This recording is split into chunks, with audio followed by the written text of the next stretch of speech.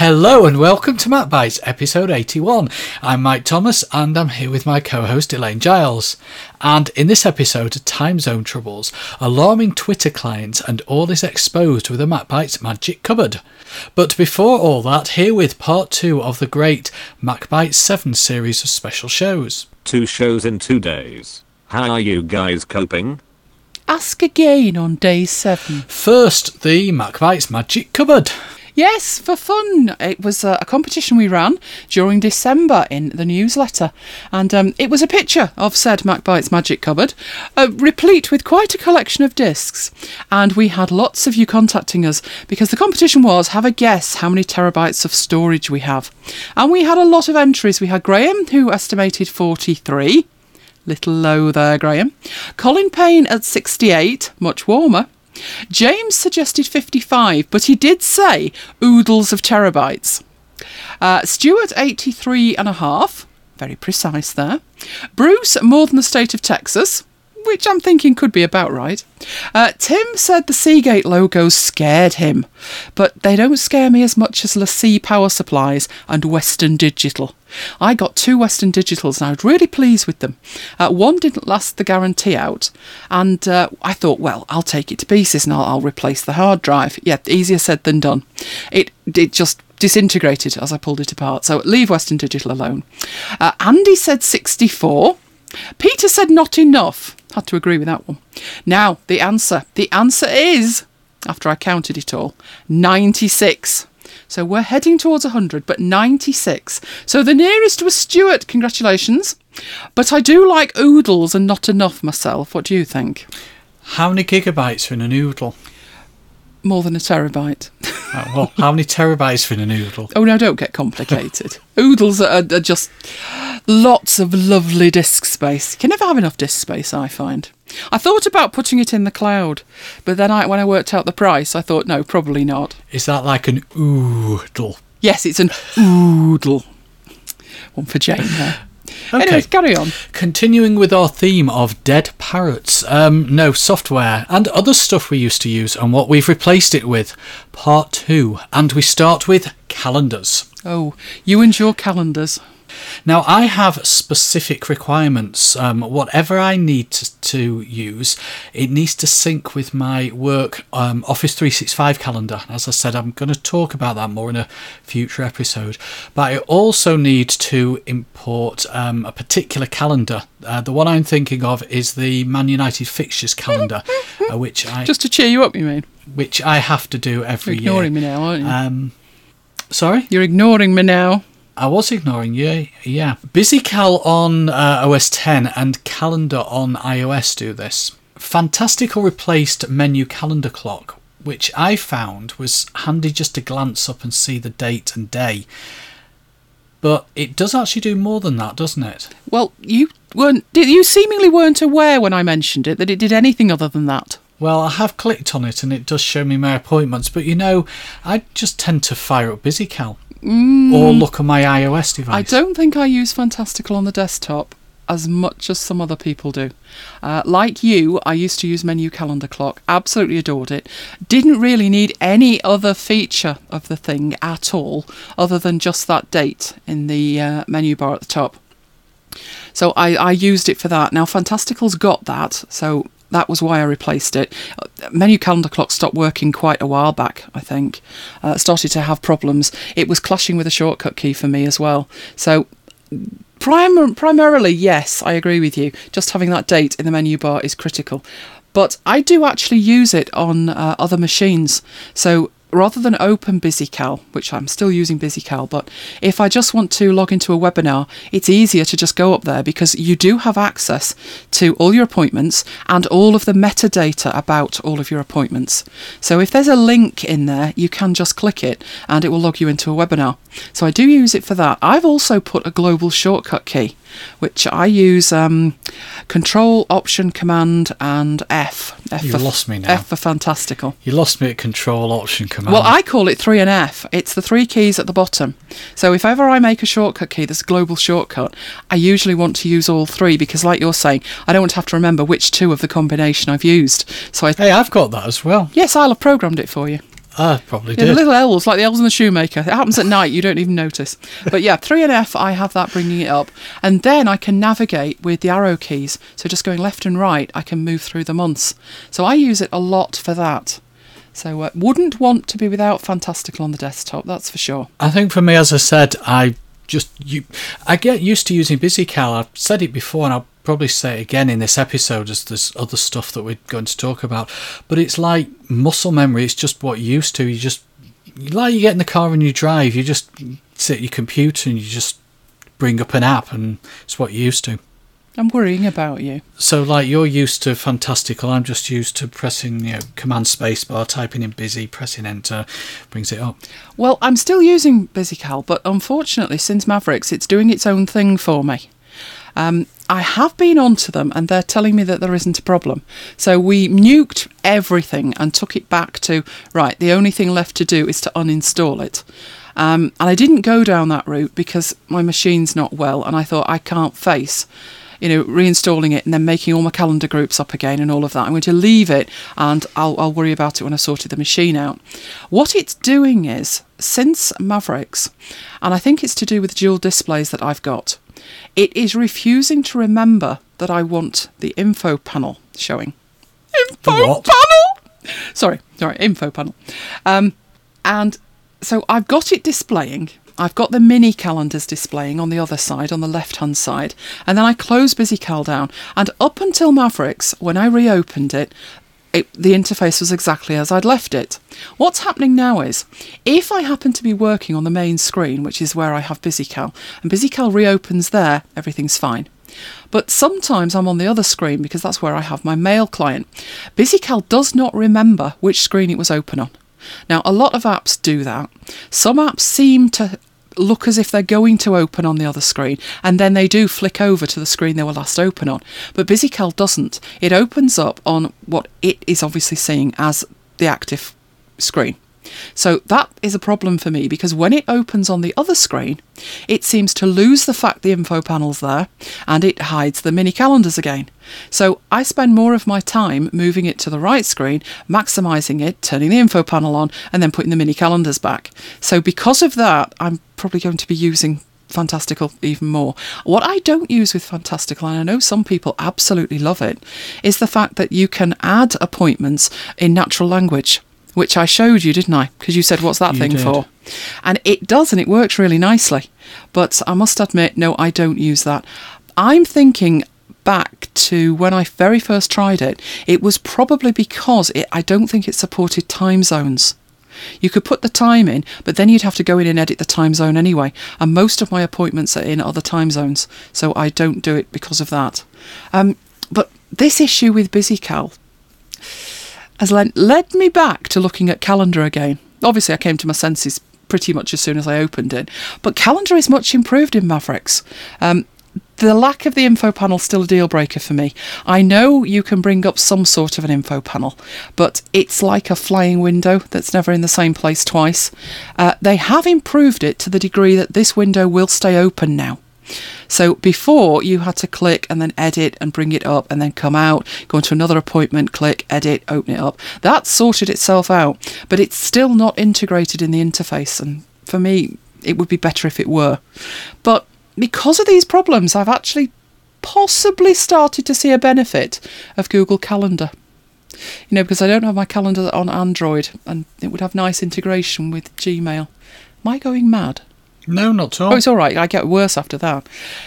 Possibly even an Outlook calendar, because I probably inadvertently logged in to Outlook, which took me to a mail view. So we're talking about Office.com. It took me to this mail view, and from there you can get... So it's pretty similar to iCloud, isn't it? The interface you get. Yeah, it's mail in a browser. Yeah, it drops down from the top, and one of the options is your calendar. So I clicked on it, and it's got birthdays in there for contacts that, yes, they are people I know, but I have no idea where it's got them from, because I've never sent mail via Outlook.com. I don't have my contacts in there. I don't have my calendars in there. And it's picked what I would say is a random collection of people. I thought at first it could be people from Facebook, but no, I'm not I'm definitely not friends with one person on Facebook, so I can't find a commonality, but it has got a couple of birthdays in there, and that's it. So I'm sat there looking at the browser, looking at Outlook calendar. And I zoomed up and down, so scrolled on the mouse. So flicked my finger up and down, and you should have seen the speed of it. It was blindingly fast. Whereas I found with iCloud, it does this kind of page peel very, very slowly. I showed it to you, didn't I? How fast was that?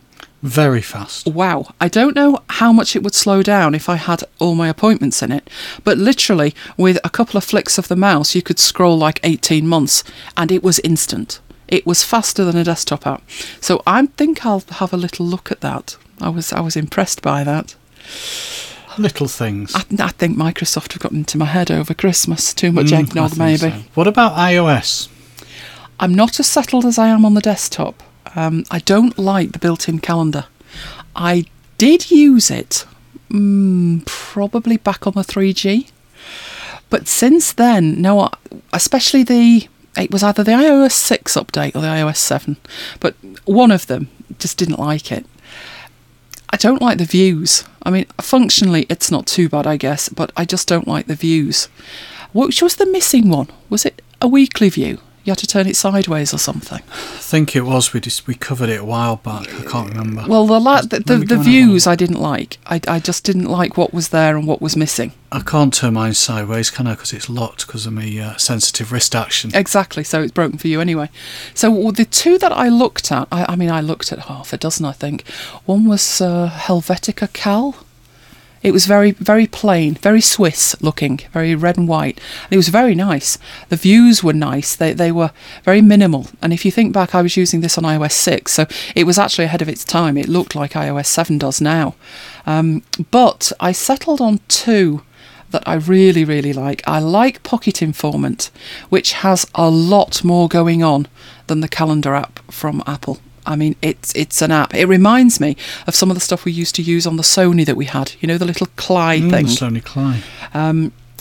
Agendas Pro, wasn't it? We used on that. That's the one.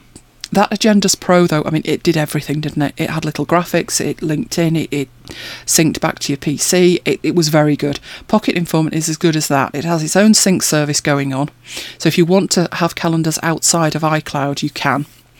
There's graphics, there's all sorts in it. The views are fantastic. Love it. Absolutely love it.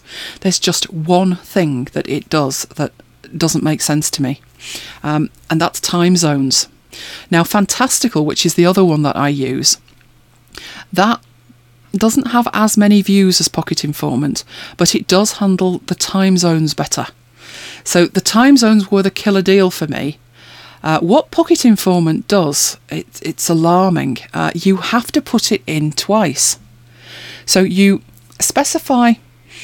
Well, let's take it from the top with what Calendar does. In Calendar, I can't find the option at all. Have you looked? No. I just can't find it. It could be there. I might need to turn it on, but I've certainly not found it. And if it's there, it's not easy to find. Pocket Informant schedules back from the UK time. So it sounds silly, but trust me, it's even more stupid than it sounds. Right, I've got an appointment, and let's say it is, let's say it's not Do Not Copy and Paste week, which it is at the moment. Do Not Copy and Paste 3 weeks. That's when I can't copy and paste if I'm scheduling in a different time zone, because the hour offset goes completely wrong. But I nearly said that today. One of my US colleagues said, you guys put you're in daylight savings time now, and I very nearly said to her, no, it's Do Not Copy and Paste week. It's been there that long now. That's exactly what I refer to it as. It's Do Not Copy and Paste week. Don't go there. So let's say it's just normal time. Let's say we're all in sync. So I've got an appointment, and it is 12 o'clock Eastern. Then that would be 5 p.m. here. So I would want to go in and schedule that. The email I'll have about that will say 12 o'clock. So I will want to put 12 o'clock in. And then next to it, I get an option to say what time zone. So I would put in Eastern. Theoretically, that's all I need to do. But no, that's not what Pocket Informant does. It does weird things. The first thing it needs to do is I have to give it a finish time, and I have to specify the time zone for the finish time. That seems superfluous to me. If I start in one time zone, I'm more than likely going to finish in the same time zone. So I can see the benefit if it's like a flight and you're crossing time zones, but generally speaking, I'd rather specify it just once. But worse than that, I mean, very flexible, but worse than that, when I've put in the start time and the zone and the finish time and the zone, so 12 o'clock to 1 o'clock Eastern, it immediately schedules it for 7 o'clock in the morning. You're wondering why, aren't you? Yeah. Well, it thinks the time I'm entering it in is UK time, and because I've said Eastern, it immediately takes it back 5 hours. So what it wants me to do is enter it in the UK time.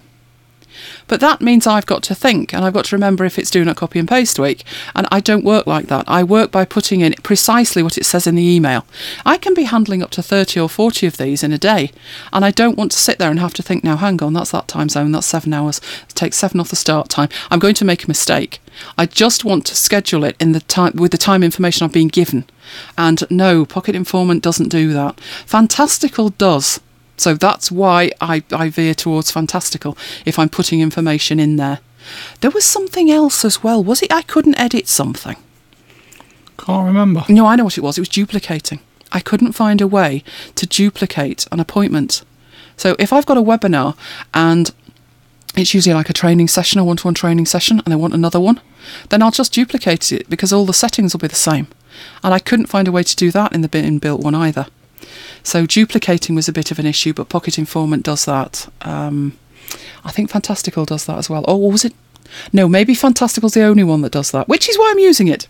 So can highly recommend both of those. If you're just viewing your calendar, Pocket Informant's got a lot more extra options. But if you're trying to interact with it, duplicating and putting in appointments, especially in different time zones, then Fantastical is your friend. Okay, thank you. So that is calendars. Let's move on to our next topic, which is Screen Steps versus Clarify. I might just sob here. Now, I used Screen Steps for years. I actually got a 30-day trial of the Windows version because it is cross-platform. I installed it at work for creating short tip sheets, as we call them, or quick reference guides. One to 2 page quick reference guides on a particular topic. And I was going to suggest that the team used it because what we currently use is, well, what we used to use was Front Page for creating them as HTML files on our website. But then we decided to move to using Word and PDF them and then upload the PDFs to our SharePoint site. Frying pan fire. Yes. It's actually slightly easier now. Front page, good grief. No, Front Page is what we used to use. It's slightly easier doing it in Word. Yeah, I'm still conjuring with the idea of writing anything in Front Page. Carry on. Yeah. But I left it and the money got spent on Snagit instead. We have a limited budget for tech toys. What? Limited budget for tech toys? Yes, welcome to the corporate world. I won't bother. What about you? Do you use Screen Steps or Clarify? Oh, I used to. It's focused really on writing short, very precise tutorials with a short description attached to a screenshot or images. And I found the strongest feature it had was the annotations. It was excellent at what it did. When it was new, I think the fact that you could number elements of the image and then refer to them in the text was probably its killer feature. Yeah, that was good. It was excellent at what it did, despite the fact it never really felt like a true Mac app. I mean, it was meant to do exactly the type of job you mentioned. And when it came to the output, you could send it to Word, which I'm guessing you did. You could make a PDF. And you could also upload the resulting tutorial straight to a WordPress blog. And if you were doing that manually, you'd have to have uploaded the text, logged into the back end, taken the images, uploaded the images. It was long-winded. So it aimed to simplify that whole process, and it really did. I used the Alpha, fond memories of the Alpha, very unique interface, very blue I seem to recall. The version 1 created standalone tutorials. Version 2, I know you liked the fact that it had a library. The library worked in a similar way to iPhoto. So the only problem with the library was it made it more difficult to share files. But it was much better for managing all your tutorials and pulling them together. I mean, in your case, when you're at work and you've got these quick reference guides, you could create a bigger reference guide by just cherry picking a few tutorials and outputting them all together. So that was why the library was a really, really good feature.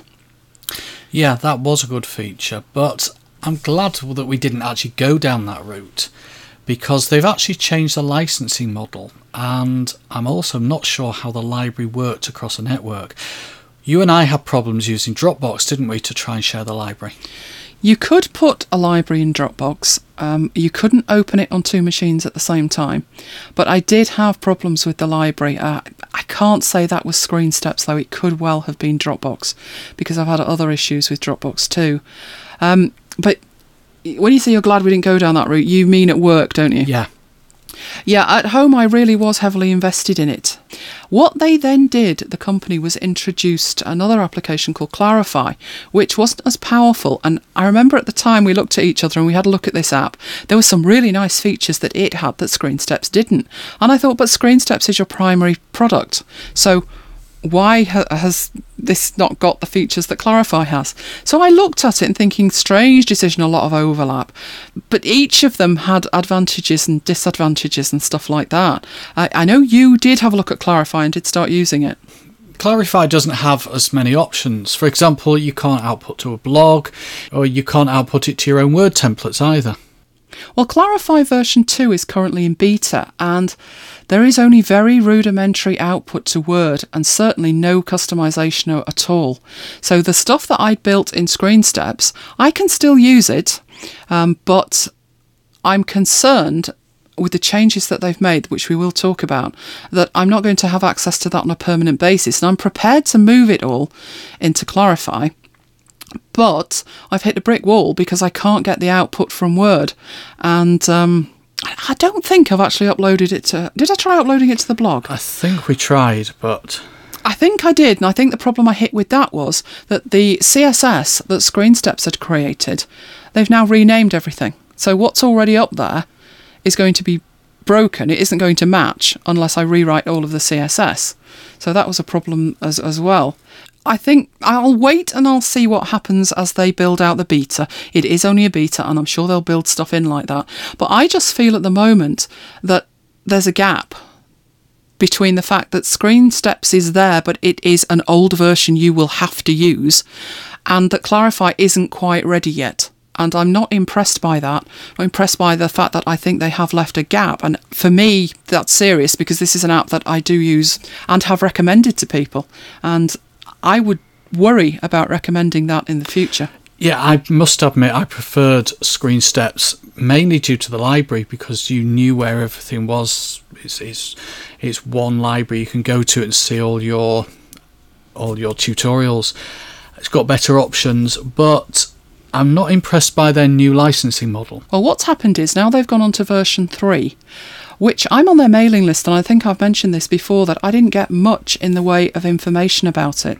And to be honest, I'm not surprised, because they've really moved away to the corporate market. There's no way that you could look at the pricing model and say that this is intended for definitely not home users, and not at the price, and I would say even small businesses would struggle with some of these prices. And of course, it's a very poor show for long-time users who have used the app since the alpha and have no need for a monthly subscription, which is the licensing model now.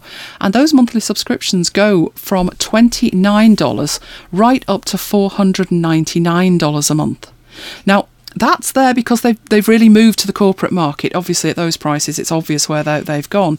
And given what you can do with it, which is you can have this app and you can output your content, so used heavily in support services for businesses, you can output all of that content up to ScreenSteps servers and have access across the corporation with multiple people managing it, and it's fantastic. It's just that to me, that wasn't what the product was originally. And I'd have much preferred it if they would have created like ScreenSteps Pro for that market and left ScreenSteps there in its current guise, but ongoing development, just not sending it up to a server maybe, or leaving the WordPress function in, leaving the Word functioning, but not having that online element to it, and thus there would be no subscription. So you carry on, you pay for your software, and you just carry on using it in the way that you've been using it. But obviously that's not the way that they wanted to go. That they wanted corporate subscription service, and that's what they've got. Luckily, there are a couple of alternatives, and I must admit I've been so busy with checking other stuff out that these two are on my must check these urgently list. One is called Steps. Now that did used to have a different name. Can't for the life of me remember what it was, but to look at it, it looks very similar to ScreenSteps, and it has output in similar ways. So I'll put a link into that. That is available via the Mac App Store, and I don't think that's too expensive. What's the price of that one? That's Steps. I shall click on the link and tell you. Good. The other one is £7.99. Now you see, that's not at all bad, is it? $7.99 you can handle. The other one is called Mac Snapper. That sounds like Web Snapper, doesn't it? Although he's saying, going back, important, it's up to you to find out and test if Steps really fits your needs. You should already own my manuals and purchased after the 6 of the first 12.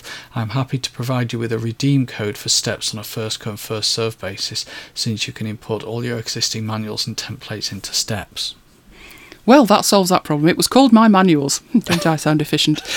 Yes, it was called My Manuals. It's all coming back to me now. Yes, I did have My Manuals, and I don't know why. It was probably on offer, and I thought this looks similar to ScreenSteps, and I like to have lots of different apps that do have like either an overlap or they do the same job, so I can check one out and think, okay, if the other one breaks, that's the one I would go to. And obviously that's what this show's about, and the previous show, that is what's happened. That as far as I'm concerned, I'm not really prepared. Well, I cannot rely on a piece of software that is now in a new version, so version 3, and the old version, it may get updates for a little bit. On the other hand, it might not at all. And at some point, it will stop working. So now's the time that I need to look round. And yes, My Manuals became Steps, and I did somehow get a copy of that as well. I think it was on offer right at the beginning. I'd have to check App Shopper, but I think it was on offer, and I decided to go for it and test it out. None of these things are perfect. None of them were what I would build if I had the time and the skill set and the will. No, anyway, I'm getting off point. So that was one, Steps, and the other was Mac Snapper. Both of those do look more Mac related than ScreenSteps ever did. But the problem with them is, because of that, they're not cross-platform, so that wouldn't have done you any good, would it? No. Although, why you can't take screenshots in Windows and then write them up on a Mac? There's a use case for needing a Mac. Definitely. At work. Yes.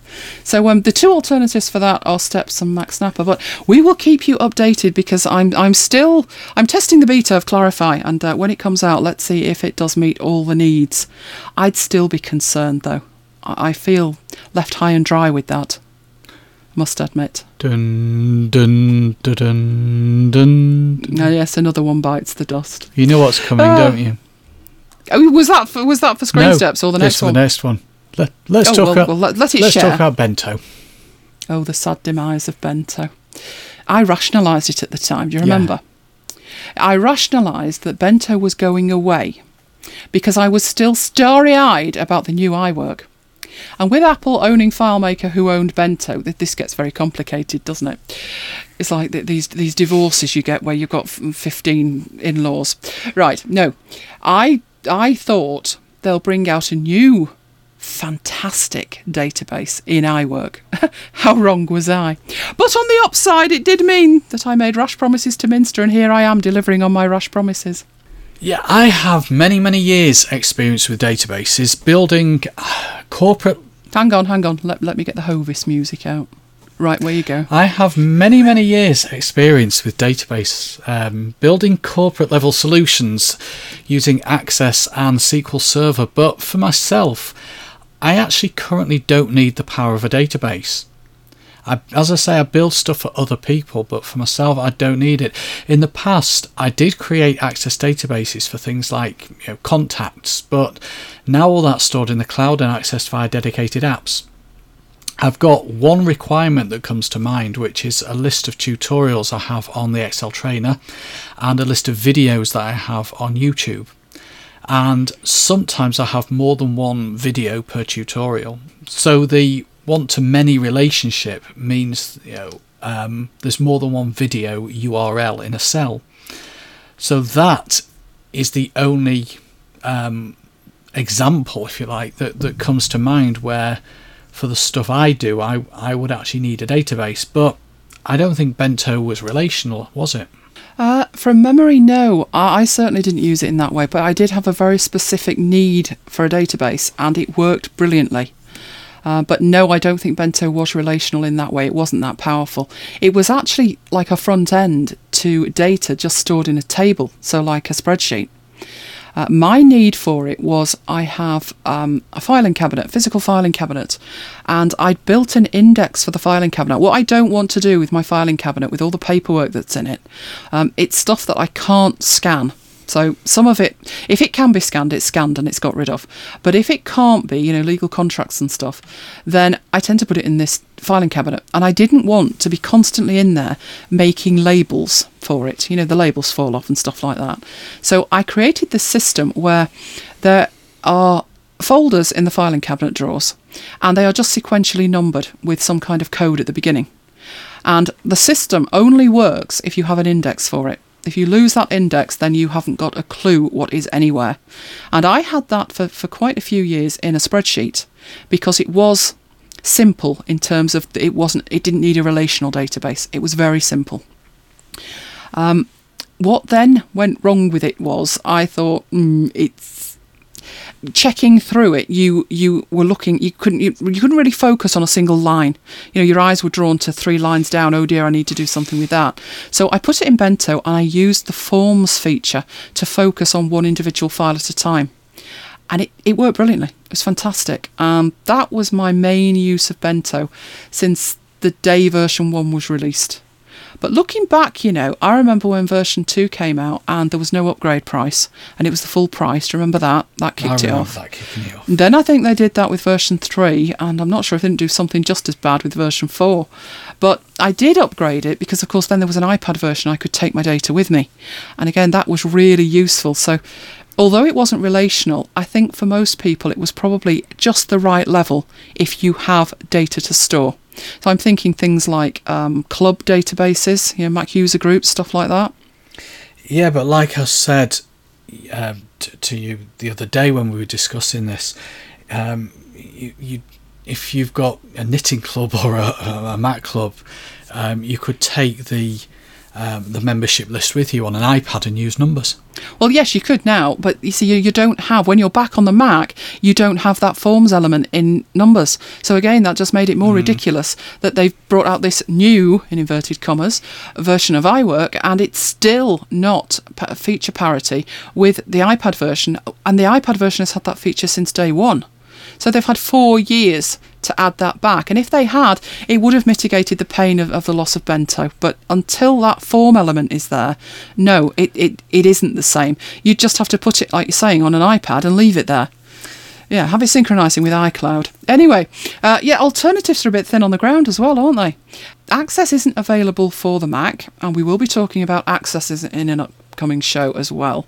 I wondered if Microsoft would ever make Access for the Mac. I don't think so. Well, would you have thought they'd have done OneNote? No, but the way Access is going, it's just becoming a front end for SharePoint and SQL. I don't know. I think if it is more of a front end for some back end services, I think that might possibly point to the fact that they could do something for the Mac, because they wouldn't have to build in as much technical, the technical side of it. They could build it in as a front end development environment for data stored on a server. So possibly they might, if they come to their senses and realise that whoever makes the hardware, it doesn't matter, even if it's Apple, then maybe they might. Another one, of course, is FileMaker, which I have looked at several times, and I just keep coming up with the answer that, 1, it's ludicrously expensive, and 2, the licensing is ridiculous. It's activated, so I think I was concerned I'd make a database and then end up with it on one machine and wouldn't be able to access it, and all of those concerns. Just not as easy as Bento was or as Access is. So have you ever used FileMaker? I've not. I've got a trial, but I've not installed it yet. Well, it's cross-platform as well, so FileMaker should be a nice solution, but the price of it, I think they've priced themselves out of the bento market, that's for sure. But there is Base in LibreOffice, which I must admit I looked at once and thought, no, I don't need this right this second. I'd have thought you'd have had a look at that. I've looked at it once, only because a couple of people have asked me about it, but I've not done anything serious with it. Yeah, we've had more enquiries from people who are moving to a Mac and do have data in Access, and is there a version, is there anything that I can do? Is a database important for home users? I'm not saying not. I don't think so. I mean, I used the example of the Knitting Club before because you mentioned it the other day. I think you must have been having I did not mention the Knitting Club, did I? You were having a non-tech moment. Was I? Yes. Unusual. But no, I think there are other apps that you can use to keep your Knitting Club and your Mac Club members and your recipes in. I think most people would turn to Evernote and put it in there because it's easy.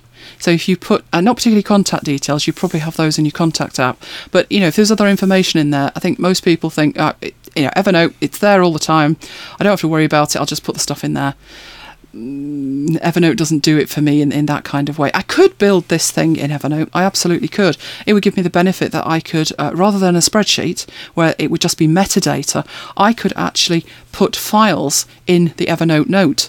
So it would become like a virtual filing cabinet. But I must admit, I have not gone that way because I'm not 100% sold on.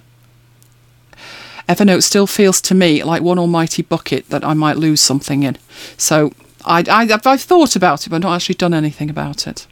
To me, Evernote's just more of a notebook. I can see where you're coming from, but to me, it's like an unstructured thing. Oh, I agree with you. It's just that Evernote has that ecosystem where people have built things on top of it, and some of those things are database type related things. Yeah. So people are using it that way. It doesn't ring my bell in that way. Obviously, doesn't ring yours, but it's a solution that people already have and they're already familiar with it, and you could make it work if you needed to. So yeah, I've heard of people doing that, but no, I haven't succumbed to it myself. No, yet. Well, let's move on. The next one is Courier, which is an app you introduced me to. Can we have the dead music? Dun dun dun dun. Thank you. Yes, it was an app from Real Mac Software. Have a love-hate relationship with them because they kill software that I like. It was Google. a file. Yes, it was a file transfer app, but it was much more visual than FTP. So the metaphor they were using was envelopes, and it was beautiful interface, gorgeous. You created an envelope and you stuck a stamp on the front. I know this is sounding quaint, but you did. You stuck a stamp on the front, and you could flip that stamp round and put in your username, your password, where it was going to, all of that. So all of the connection information went in the back of the stamp. And then the envelope flicked round, and you dragged and dropped a file to the envelope, and then you clicked upload, or you send it, and the envelope actually physically closed and off it went. You could see it flying from where you were, so there's actually a map, and a little man stood there, and you saw the file go from the northwest of the UK over to the States, so I could actually see where the file was going. And I used it for YouTube, but you could also use it for a range of services, and it was extensible as well. So if app developers wanted to build into support for their app, they could do. But for me, I used it for YouTube and TwitPic. So those two in particular, but mainly YouTube, because to me it had huge benefits when I used it with YouTube. For me, I only used it for YouTube, and now I just open up the YouTube browser or the YouTube website in a browser and just drag and drop my file up there. It works for me, so I don't particularly miss Courier. Well, the one feature that it had, which I don't think you do get in the back end of YouTube in a browser, is that it did batch uploads.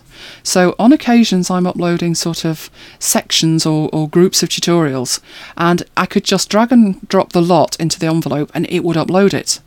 And it also set the properties on each video, and there is nothing equivalent to that. So if I'm uploading 4 videos, I'll put the titles in correctly, and I'll have it set that they're all educational, and set the date to this, make them public or make them private, publish them on such a date. I could do all of that without actually going to YouTube, because I must admit, I've got a bit better with it now, but when I was using Courier, when I first started using Courier, I didn't find the YouTube interface intuitive at all. I was clicking all over the place to try and get to the right place to put that information in. And it seemed to me typical Google app where, it works after a fashion, but the interface was looked like it had been made by a developer. So I did like the fact that I could batch upload it, and there is nothing equivalent to that. So now I have had to lay that one to rest. Obviously it's still working, it's one of these apps, it's still working, but at some point it's going to stop working and they are no longer supporting it, which I find very sad. Although it did go free in the end, I remember paying for that, and I did get some use out of it, but again, it becomes part of my workflow, and then I miss it when it's gone. So I bet we're probably the only two that ever use the thing, and that's why that they've binned it. But yes, I did like it, and now I have to resort to using YouTube in a browser. Luckily, it has got better, so I can now drag and drop, and then it's a race against time to fill in the metadata, because you can see the video uploading, can't you? Yeah. And if it gets uploaded before you finish putting the metadata in, you then got to go and edit it, and then YouTube gets upset. So that's what I'm doing with it, which is what you were doing with it all along, weren't you? It is, yeah. Now that's uploading to YouTube, but there's also downloading from YouTube, and we used an app called VideoBox. Yes, downloading YouTube videos for offline viewing. Not sure about the legality of that one, are you? Well, we'll still talk about it. It actually broke with Mavericks, but then they updated it and it started working. So I installed the trial. You wouldn't give me the serial number. What? I don't recall being asked. And so I uninstalled it when the trial ran out. Yes. But in the meanwhile, while VideoBox was broken, VideoBox is from Tasty Apps, which are the same people who make WebSnapper. And they do make some nice integrated software, integrated with Safari. But, when there's an update from Apple, 9 times out of 10, it breaks, unceremoniously breaks. So in between this time when it was broken, Downy arrived, and Downy's awesome. I thought, well, I'll give it a try because VideoBox is broken. But Downy is amazing. It seems to be updated every 2 to 3 days. It's got much more support for different sites, so it's not just YouTube. You can download from Vimeo, and I think there's up to about 80 other sites. There's very few sites that have video on that this thing can't scrape the video from. It's much more configurable too. I found with VideoBox that when you open VideoBox and you drag and drop the URL, so you've got your browser open, you drag and drop the URL into VideoBox, and I found it opened up its own little VideoBox browser. Did you find that? Because sometimes it did it in the background and you could hear the video playing twice, and then you had to open the browser. You had to know it was there. Yeah, that's coming back to me now, that problem. Well, the reason it did that was that you could then choose the quality through this browser interface. So the browser was looking at YouTube, and you would use the YouTube standard interface to pick the quality, and then and a download link to that quality was added to the VideoBox download list, and you could then choose which quality you wanted to download. But most of the time I'm going to want the best quality that's there, and there was no way to tell VideoBox to do that, so I had to do it every time with each different video. Downy doesn't do that. It's got these configurations that stick, so you go into the preferences and you just tell it to download the highest quality video that's available, and it remembers that. Now, VideoBox did have this integrated browser, whereas Downy doesn't. You just drag and drop the URL onto the Downy interface and then click what looks like a play button, and it starts to download it. But it is awesomely quick. It can take just sort of 30 seconds to a minute to download a video, and the quality is fantastic. Now, I did get a serial number for this. Really? Yes. That was kind of me. It was. Yeah. Anyway, good news is I love it.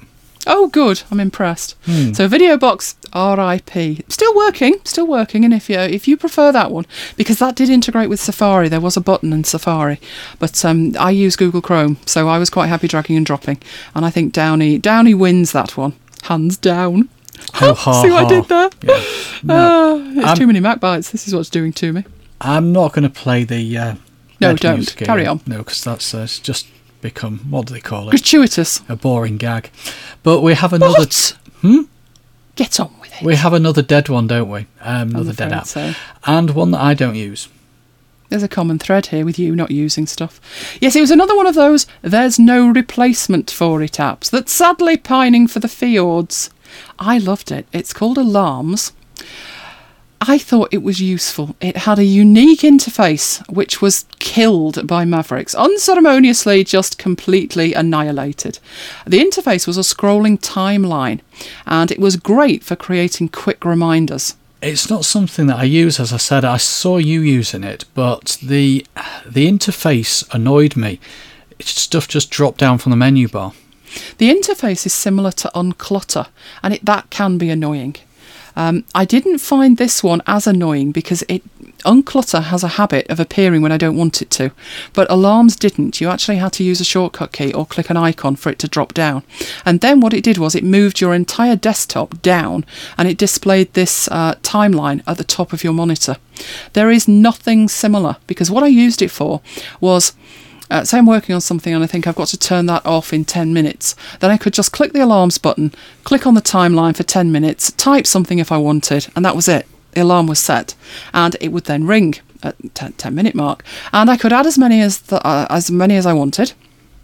So I wasn't limited to just the one, and I haven't found anything similar. I was using Timer Utility Pro before Alarms, and that again just kind of withered away. No more updates. I think Lion saw that one off. The interface started jumping around as you were clicking it, and I haven't found anything to replace that either. I preferred Alarms over Timer Utility Pro just for those quick reminders of things in 30 minutes, 90 minutes.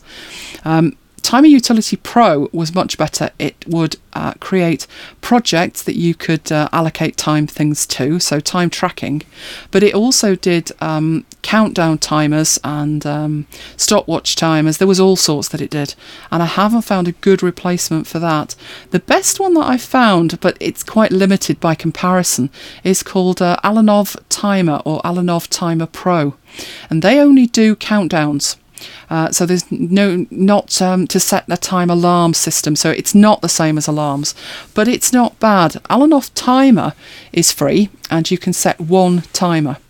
But it does have benefits that it can go full screen. So if you've got a Mac at the end of the room and you're using it as a countdown, or at the back of a room for a presentation, then it's great for that. And the Pro version allows you to have up to 10 alarms, but it's still not the same. So nothing to handle alarms at the moment. Excuse me, but you do know I do reminders and alarms, don't you? Oh yes, you do, don't you? Muppets. I can't get the staff. And so we come to the final dead parrot. Demise, yes, that's better. Osphora versus Tweetbot. A change of Twitter client. Always potentially traumatic. I actually only ever change when it breaks. Usually, why doesn't that surprise me? Well, better the devil you know and all that. Usually when pictures stop uploading, that's when it tends to break for me. Echafon started that problem, so I moved to Osphora, then that broke, so I stopped using that. But I think the thing with me, I said it earlier in the show, I get used to running a particular app. I think what they call muscle memory. So I'll press Command and Space, and then for Alfred or Launchbar or whatever it is I'm using, and then I'll type OS for Osphora, press Enter. So now it's Command and Space, type TW for Tweetbot, press Enter. It means I don't have to think when I'm launching an app. Well, you can always do that with Alfred. If you add your Twitter client, so even if it was Osphora, let's say you decide to go back to Osphora and you're now in the mindset of typing TW and it's offering you Tweetbot straight away and you actually want to use Osphora, rather than reprogram yourself, if you go into the Spotlight comments of any Twitter client and you add the keyword that you want, so in this case it would be tweet or Twitter, and you use that with your launcher. Well, Alfred works this way. I'm not sure. You might have to do something different to get Launchbar to do it, but Alfred certainly works this way. Whatever you put in that Spotlight comment, it will use that as the keyword. So you could have Osphora running when you type tweet just by putting it in the Spotlight comment. Okay. Could we extend this to Windows? Because I'm forever trying to press, well, it's not Command, is it, on Windows, but Control Spacebar. Is that muscle memory again? No. You're just disadvantaged in your Windows world. Is it easier if you use the same Twitter client on multiple platforms? I don't know. Do you? Do I? I think I do. Yes, I do. Yeah, I use Tweetbot now on the iOS. Yes, do you remember when we were pricing everything in Tweetbots? Oh yes, Tweetbots. Yes, because it came out for Mac and it was, wait for it, £13. I mean, that's open 24/7 for me. It's like Groats. Is it Groats? Yes, I'm afraid so. Yeah, and then I think the iOS version came out and you had to pay again. So yes, everything being priced in Tweetbots. I must admit, I did leave it to sync via iCloud. How crazy was I? Sync iCloud. Actually, it doesn't do too bad. I couldn't remember when I set it up on a device whether I was using TweetMarker or iCloud. So I left it to iCloud, and when it actually did sync, apart from being rather amazed, I thought I'll just leave it alone. It's not broken now, so I'll just leave it. So I did. But no, I moved to Tweetbot, I think, as soon as it came out. I didn't take to Tweetbot as quickly on iOS. I didn't like it at first. I was on Ekaphon, and I stayed on Ekaphon until that broke for some reason. And doing then me. Yes, and then I tried Tweetbot again and thought, why didn't I like this? It's awesome. It's like you say, it's just in your mind, isn't it? How you do the certain things that you do, how you get to your DMs and how you get to your lists. And if it's not instant, you think, nope, don't like it, can't be using it. And then when it broke and I had to look at it seriously to make a decision on which one I was going to, I thought, this is fantastic. Yeah. So I stuck with Tweetbot. If they brought out another version and wanted paying again, I'd probably pay. But don't tell them that. Yeah, I still have to ask you how you send DMs in Tweetbot on the Mac. Yeah, it's a bit quirky, that, isn't it? I'd completely forgotten until I got a DM the other day about putting D at the beginning. I forgot about that as well. Yeah, I mean, years ago you did actually used to put a D. Now I'm always very careful like you, because I'm thinking, I want to send this as a DM. No, where do I do it? I would not risk just putting D at the beginning and expecting it to work. Because you know what Twitter are like, they change it every 2 minutes. DM and it'd fail. probably end up, yes, it would be horrific, yes. So Usphora, sadly, no longer, we're not using it, are we? No, nor are we using Twinkle. Remember that one? I love Twinkle. Really? That was my very first Twitter client on any platform, Twinkle. I think it's still going, isn't it? But it's morphed into something else. I have no idea. Because what I didn't realise was that Twinkle had its own network thing going on as well. So there were some people on there that I was like, not following per se, but that I used to see in the timeline. And it turns out I wasn't following them. It was like the Twinkle network. I remember you driving and you went over a bump in the road and I inadvertently followed somebody.